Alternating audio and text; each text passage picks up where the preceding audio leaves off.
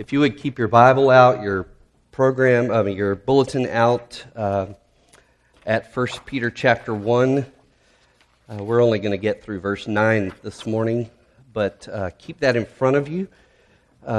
Also wanted to remind you that there's a Bible reading guide in your bulletin for you to use this week as we journey together through 1 Peter.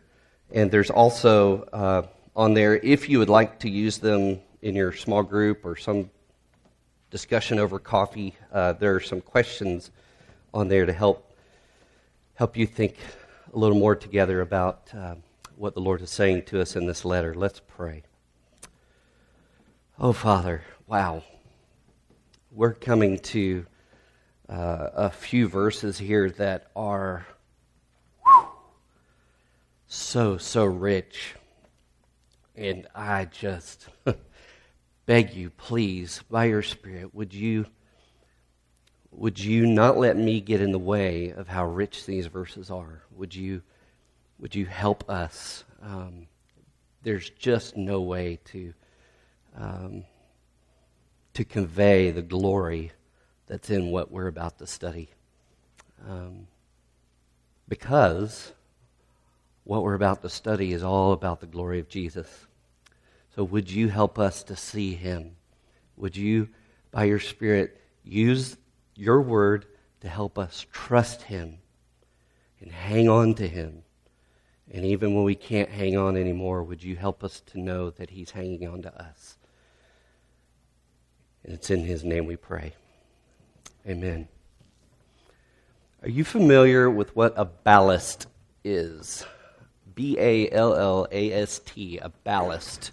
It's something heavy that you put in the hull of a ship or a boat that helps keep the boat steady in a storm or in the rough waters. So that's the noun, ballast, something heavy. It could be gravel, sand, iron. Some modern ships suck in water into the bottom of the ship to weigh it down so that it doesn't rock and tip over in rough seas. But ballast is also a verb. It means to stabilize a ship or a boat by putting something heavy in its hull. So to ballast a boat is something you would do to help it remain stable in rough waters. So Peter, as a fisherman, would absolutely know what a ballast is. He'd be very familiar with that. Archaeologists have found the kind of fishing boat that Peter most likely used. And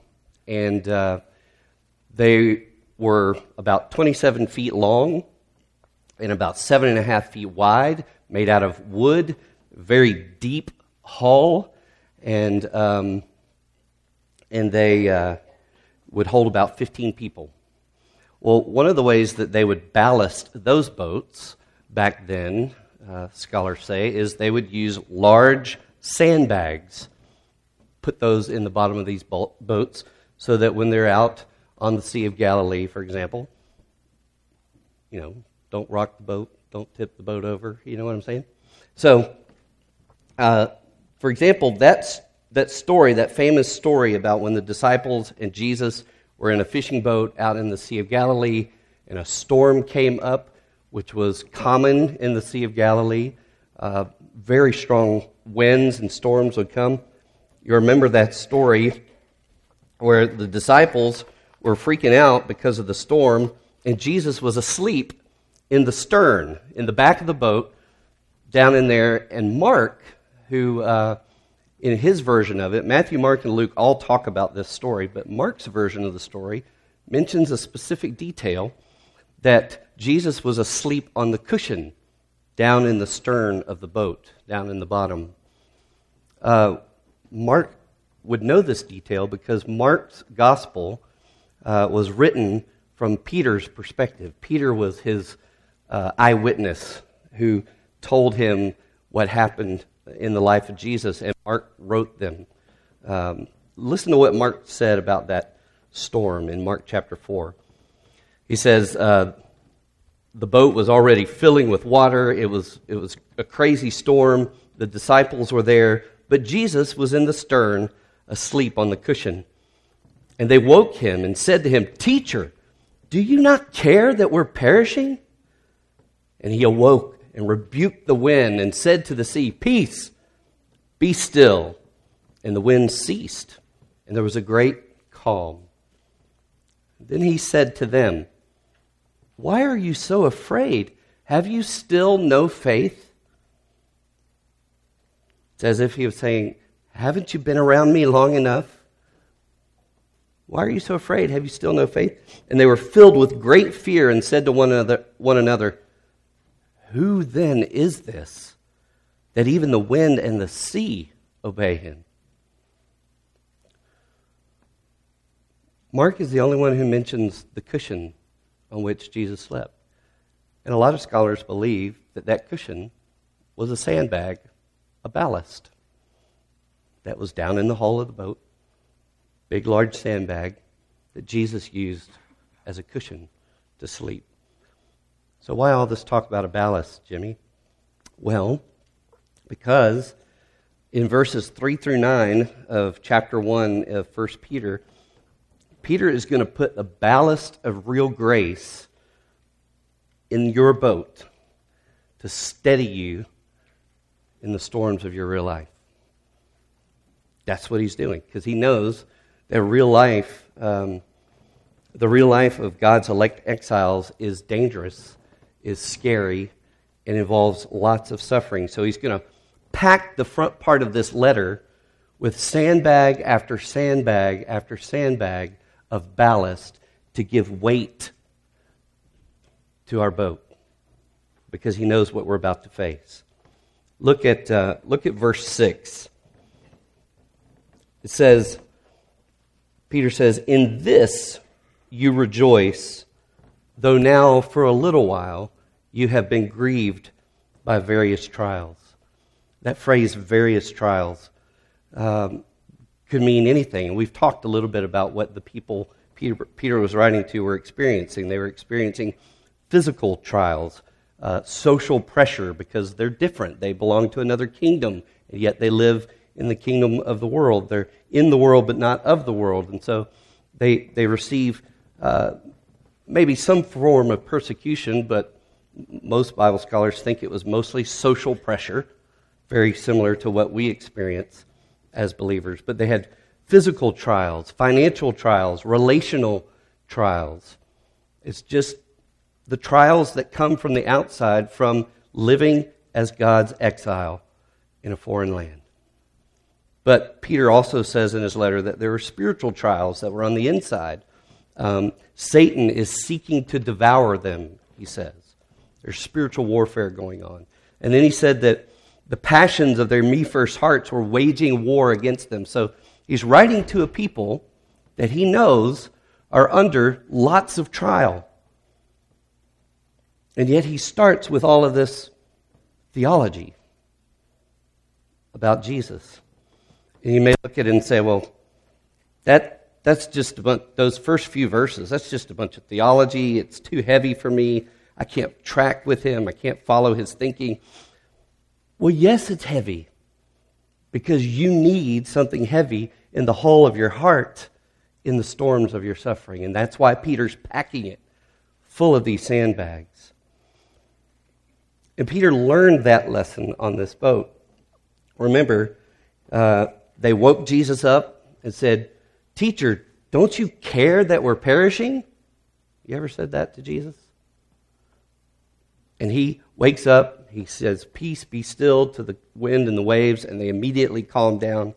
And he looked at them and said, "Why are you so afraid? Have you no faith?" And then the disciples said, "Who is this?" So Peter knows that what he needs and what you and I need is we need to know who this is that's in the hull of our boat. We need to know who this Jesus is, and we need to trust him. And if you know who he is, if you know his heart, it's going to be so much easier to trust him. Folks, Jesus is the ballast. He's the heavy heavy, deep thing that's in the hull of our hearts that we need to steady us in the storms. But if you're like me, you may be tempted to pack other ballasts into your life. How about, here are some for example. Do we pack money into the hull of our ship? Money can be gone in a minute. Health, I'm just a breath from death. My job, my family, my marriage, my friends, my reputation, my house, my car, my phone, my stuff. What are we packing into the hull of our ship? Peter is saying that when you're going to go through the various trials of what it means to be a child of God, there's only one ballast that will hold you steady in the storm. You need to know and trust who Jesus is, what he has done, is doing, and will do. And that's where we're going. So with each verse, Peter loads another sandbag into the ballast to add to the ballast in our boat. Look, verse 3. Just look at it with me. He says, "Blessed be the God and Father of our Lord Jesus Christ. According to his great mercy, he has caused us to be born again to a living hope through the resurrection of Jesus Christ from the dead." So here's sandbag number 1. Right now, in the middle of your storm, you have God's great mercy. You have God's great mercy. He says, according to God's great mercy, he does all that he's about to say. It's the motivation of why he does what he does. He's having pity on us. The greatness of God's mercy is according to the greatness of our need. His mercy was great because our sin was great. But then he goes on. He says, according to his great mercy, he has caused us to be born again. What we needed was life, because we're dead in our sins and trespasses, as Paul says. So he causes us to be born again. He had to cause it. We had nothing to do with our first birth, and we have nothing to do with our second birth. He caused it. And so we come back to the great hymn that we sang earlier. Though Satan should buffet, though trials should come, let this blessed assurance control, that Christ has regarded my helpless estate and has shed his own blood for my soul. Christ has regarded my helpless estate. He's had mercy on me and shed his own blood for my soul. That's the assurance that should control me. So, sandbag number 1 is, right now in the middle of your storm, you have God's great mercy. Sandbag number 2, right now in the storm, we have a living hope. What are we born again to? We're born again to a living hope, he says. Even in the darkest, most terrifying storms of your life, there is hope. There's always hope, and that hope is alive. How? Why? How is it alive? Why is it alive? He goes on. It's alive through the resurrection of Jesus Christ from the dead. The hope we have is alive because Jesus is alive. We have a living hope when all around us is decaying and dying, and when life feels like hell, and we're drowning in the guilt and consequences of our sin and the pain of living in a broken world, because our hope is in a living person, not in all these things that are dying and decaying outside and inside. Our hope is in a living person who shook off the decay of death, who kicked open the doors of actual hell from the inside out, who absorbed in himself our condemnation and our guilt and the consequences of our sin, who lives right now to make all things right and all things new. He is our living hope. Our hope is alive because Jesus is alive. You have a living hope in the bottom of your boat to steady you in this storm. That's your second sandbag. Sandbag number 3. Right now in the storm, we have an inheritance waiting. What does he mean by inheritance? As the people of Israel were traveling through the desert out of Egypt, they remembered that God had promised Abraham the inheritance of the land of Canaan. The promised land, we call it. And remember what we said the last couple of weeks. Peter says that now we, the church, are God's Israel. We are his elect exiles. And we are on our journey from the Babylon of a broken world to the promised land of the new heaven and the new earth. We have that inheritance waiting on us, a place where God and his people will dwell together forever. So this is what Peter means in verse 5 when he calls our inheritance a salvation ready to be revealed in the last time. It's the final salvation. And so let the hope of your final salvation from the presence of sin, your final deliverance from all brokenness, the final cure for your homesick heart, let your hope for that inheritance be a ballast in your boat to steady you in your storm. But Peter goes on to describe our inheritance. Israel's inheritance of the land of Canaan was never safe and secure. Enemies would come in from the outside to plunder them. Idolatry cropped up from the inside to pollute them. And eventually, their land and their kingdom withered away. But Peter is saying our inheritance is imperishable. It is not subject to death and destruction. Do you possess anything else like that? That's not subject to death or destruction? Your inheritance is imperishable. He goes on, he says it's undefiled. It can never be spoiled, corrupted, or polluted. Do you possess anything else like this that cannot be spoiled or defiled or polluted? Your inheritance is undefiled. And your inheritance, he says, is unfading. It cannot wither away. Do you possess anything else like that? Your house, your health, your money, your job, your friendships, your reputation, your relationships, they can all perish, they can all be defiled, they can all fade away.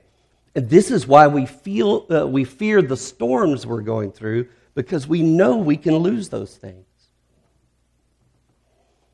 But the inheritance that we have in Jesus is safe and secure. It cannot be lost. No storm can take it away from you. Why? How? Because, he goes on to say, because this inheritance is kept in heaven for you. That word kept means it's reserved. It's reserved.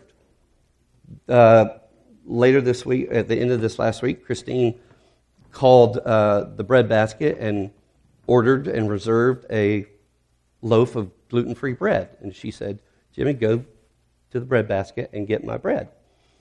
So I went and I asked the lady, I said, my wife says she reserved some gluten-free bread. What's your name? Davis. She goes, there's a loaf of bread with Davis on it. Nobody else could have that bread except me because it had my name on it. Your inheritance. No storm can steal your inheritance. It's got your name on it. It's reserved. It's kept in heaven for you. But it's not only that your inheritance is being reserved, you are being preserved. He goes on. Verse 5. Kept in heaven for you, who by God's power are being guarded through faith. Now that word guarded is like being surrounded with a garrison of soldiers. So while you wait by faith on the inheritance that's reserved for you, God is at war to preserve you until you get there.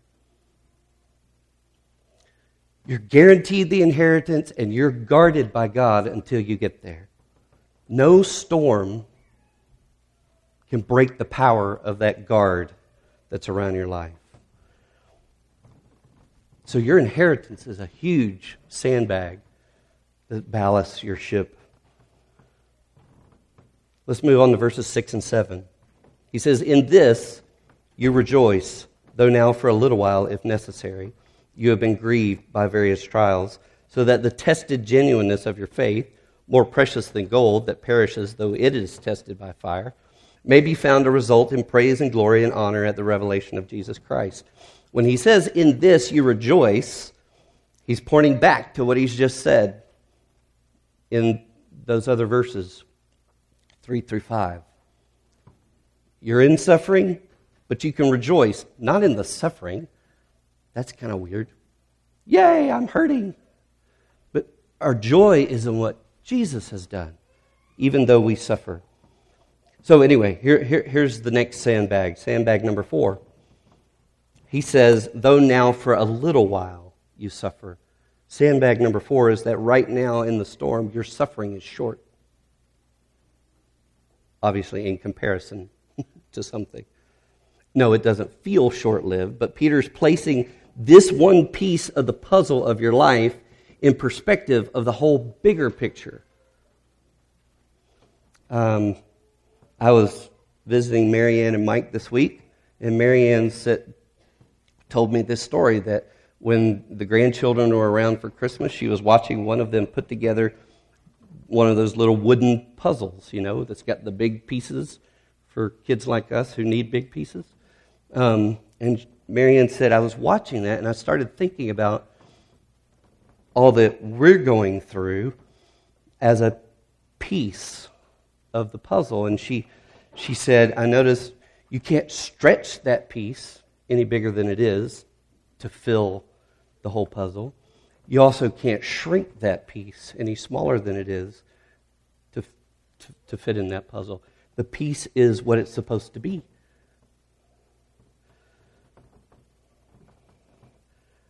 The pieces are meant to be the shape and the size they are because they're part of the bigger puzzle. And so, though we suffer for a little while, that helps us when we see the piece of suffering that we're going through, which may seem huge, and it may be a huge piece of your puzzle, but it's no bigger and no smaller than God wants it. And that's what Peter goes on to say next. Sandbag number 5 is that your pain is not wasted, because he says, though now for a little while, if necessary, you have been grieved by various trials.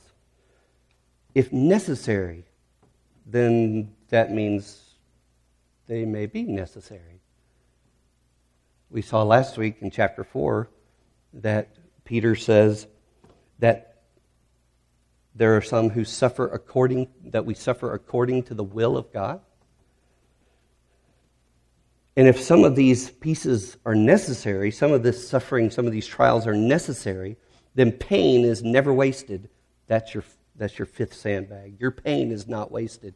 Tylenol had a commercial years ago that infuriated me because it said, pain is a waste of time.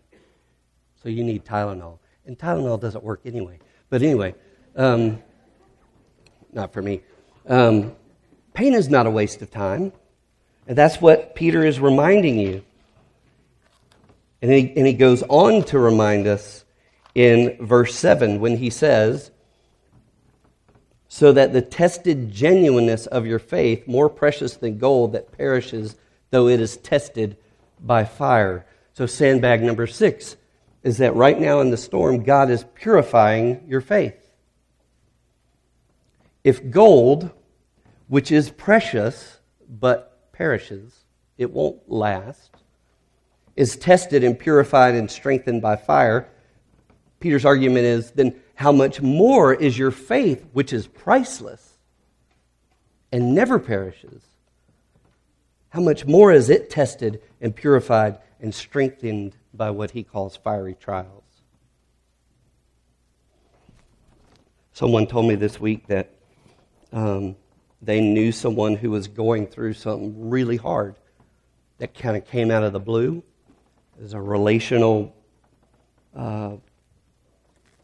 sadness, a relational loss, and this person that they knew is grieving it and crying, and in tears, this person said, but I don't want to be sanctified.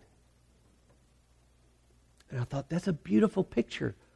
That's a beautiful picture of what God's doing. This person knew that the trial she was going through was sanctifying her, holifying her, making her more like Jesus, but at the same time it hurt. Have you ever cried out, I don't want to be sanctified, God? And it reminded me of what C.S. Lewis once said. He said, we're not necessarily doubting that God will do what's best for us.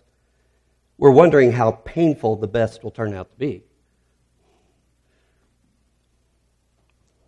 We know it's best, but it hurts. But God is purifying our faith. That's a sandbag in the bottom of your boat. And the last one, sandbag number 7, is that right now in the storm, we have the promise of glory.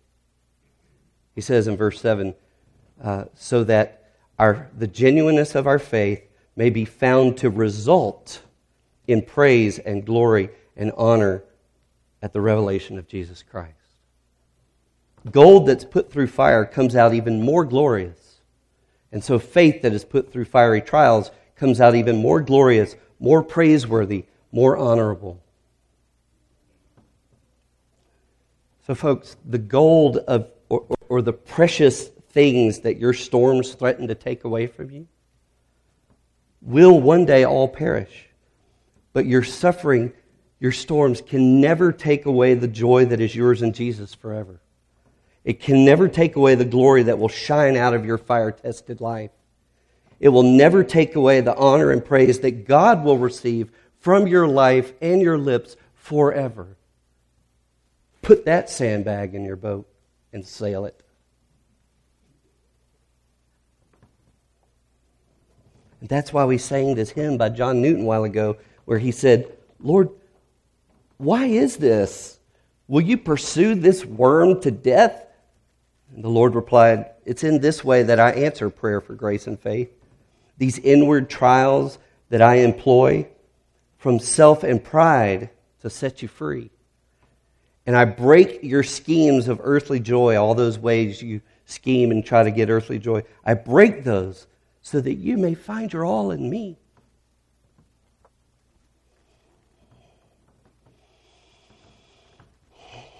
And so Peter goes on, right? So right now we have these 7 sandbags as a ballast in our boat to steady us. But now it becomes clear that there's a tension between our promised inheritance and our present experience. Isn't there? I mean, you say, I know all these things. I've been in church long enough to know all these good theological things are true. But there's a tension between my one-day hope and my right-now reality. Between what I'm told I'll see then and what I'm experiencing now. What do I do with that tension? And Peter goes on in verses 8 and 9, and he says, he describes this tension. Though you have not seen him, you love him. Though you do not now see him, you believe in him, and rejoice with joy that is inexpressible and filled with glory, obtaining the outcome of your faith, the salvation of your souls. Though you have not seen him, you love him. Even though I can't see him in my storm, because of what he's doing in my life, I can love him in it. Though you do not now see him, you believe him. Even though I can't see him in my storm, because of what he's working in me, I can believe in him. I can trust him. I can rest in him. He says, though you do not now see him, you rejoice with joy that is inexpressible. I mean, there's just no words. It's unspeakable. Even though I can't see him in my storm, I can rejoice with joy somehow.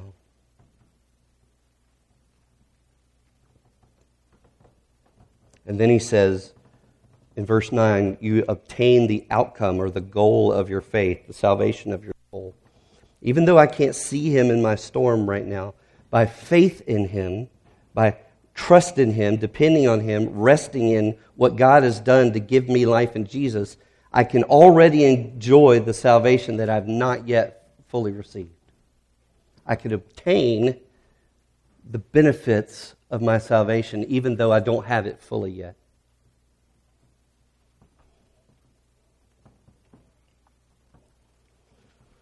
So what do I do? How do I live in that tension? I want to kind of pull all this together and give you something practical to do as you live in the tension between that not yet hope and the already hard life. It's called praying a prayer of lament. A lament is a prayer that helps you stay engaged with your living hope in the middle of your real life. For example, Paul Miller does a great job describing what a lament is. He says every child is a professional lamenter, as in, Mom, you said you'd take me to the pool this week. Why haven't you? I want to go today. The child is bringing together promise and hope. Mom, you said, and he's bringing that together with reality. Why haven't you? Promise and hope brought together with reality. That's the prayer of lament. It's Psalm 13 that we read this morning. How long, God? How long?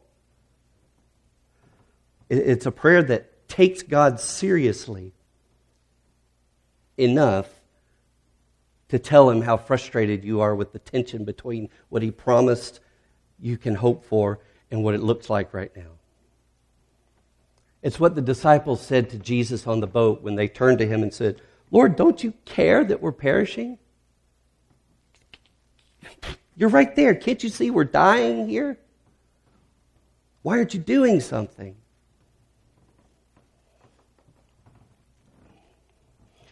In your bulletin at the end of the sermon notes, I included this quote, and I think it's very helpful. I want to share it with you.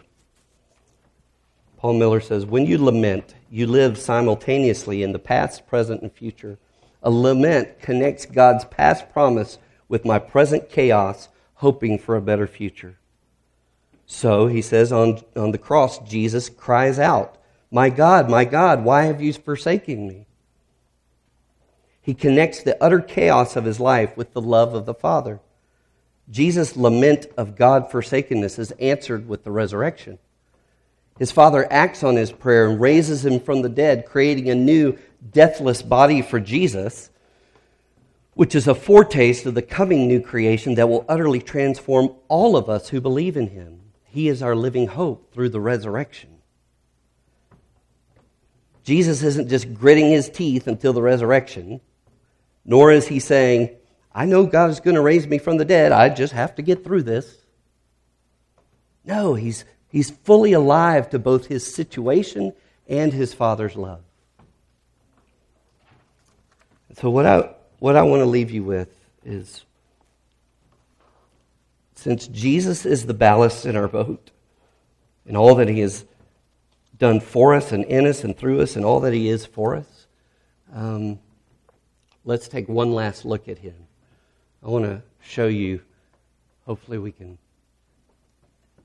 This is a masterpiece of artwork drawn by 5.5-year-old Abby Davis, my oldest child.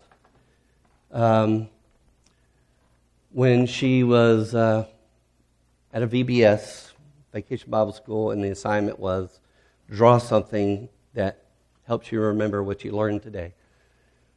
So, with the genius strokes of Crayola markers, she drew Jesus on the cross. Now this Jesus has no arms, and no body, and just legs. He also has, it's hard to see there, but he also has what looks like a tarantula on his head. That's the crown of thorns. But the strangest thing about this picture is that there's a smile on Jesus' face. And when she brought that home, I was tempted to correct her with all the great theology and say, dear, he was suffering bodily and spiritually for our sin. The smile is not appropriate. But then I thought, but no, it is. Because the book of Hebrews says that for the joy set before him, he endured the cross.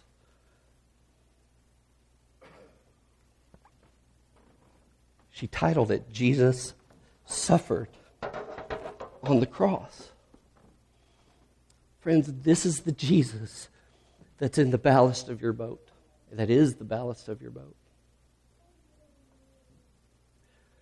I know what you're going through is hard. I know it is. But you can trust Him.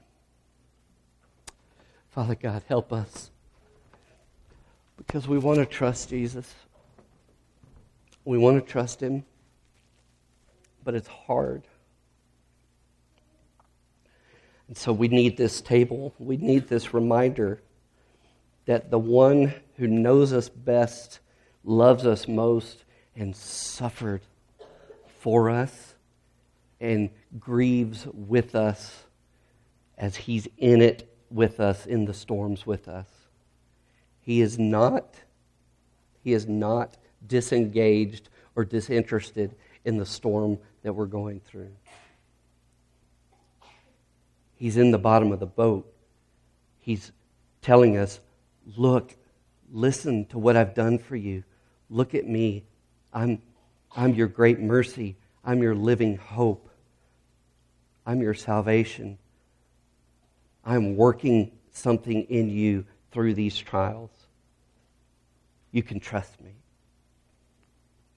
And so, Father, we ask that you would use this meal, this broken bread and this crushed grape to remind us that the one who is crushed for us is with us, and He's not against us. In Christ's name I pray. Amen.